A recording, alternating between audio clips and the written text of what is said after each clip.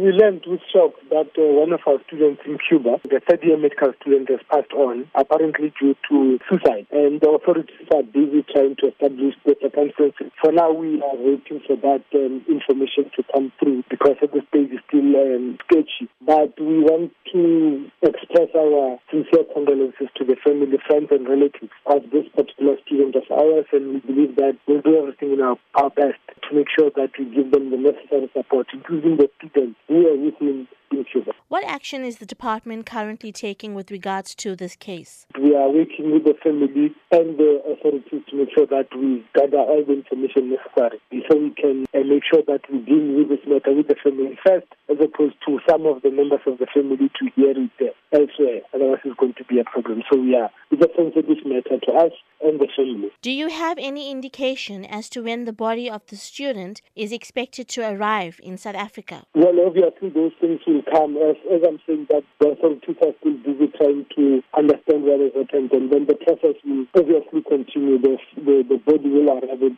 South Africa at some point. But as I'm saying, that the authorities are hard at work to make sure that all the necessary logistics are concluded. Before these students leave to study abroad, they are involved in a vigorous preparation program run by the Department of Health. Tell us a little bit more about this program and how it prepares the students to study abroad. Well, let's first of all not talk about those issues as though we know exactly what has happened. It is not like the person died or committed suicide on those days. And therefore it will be very unfair to ask me that as though we know what is happening. Can we, at this point in time, just begin to make sure that we understand the circumstances that led to that before we can do that? But obviously, when students are living at the country, we thoroughly prepare them for the life abroad, obviously, so that they must know that when they are away, what are the necessary issues to deal with, including psychological factors that need to be dealt with.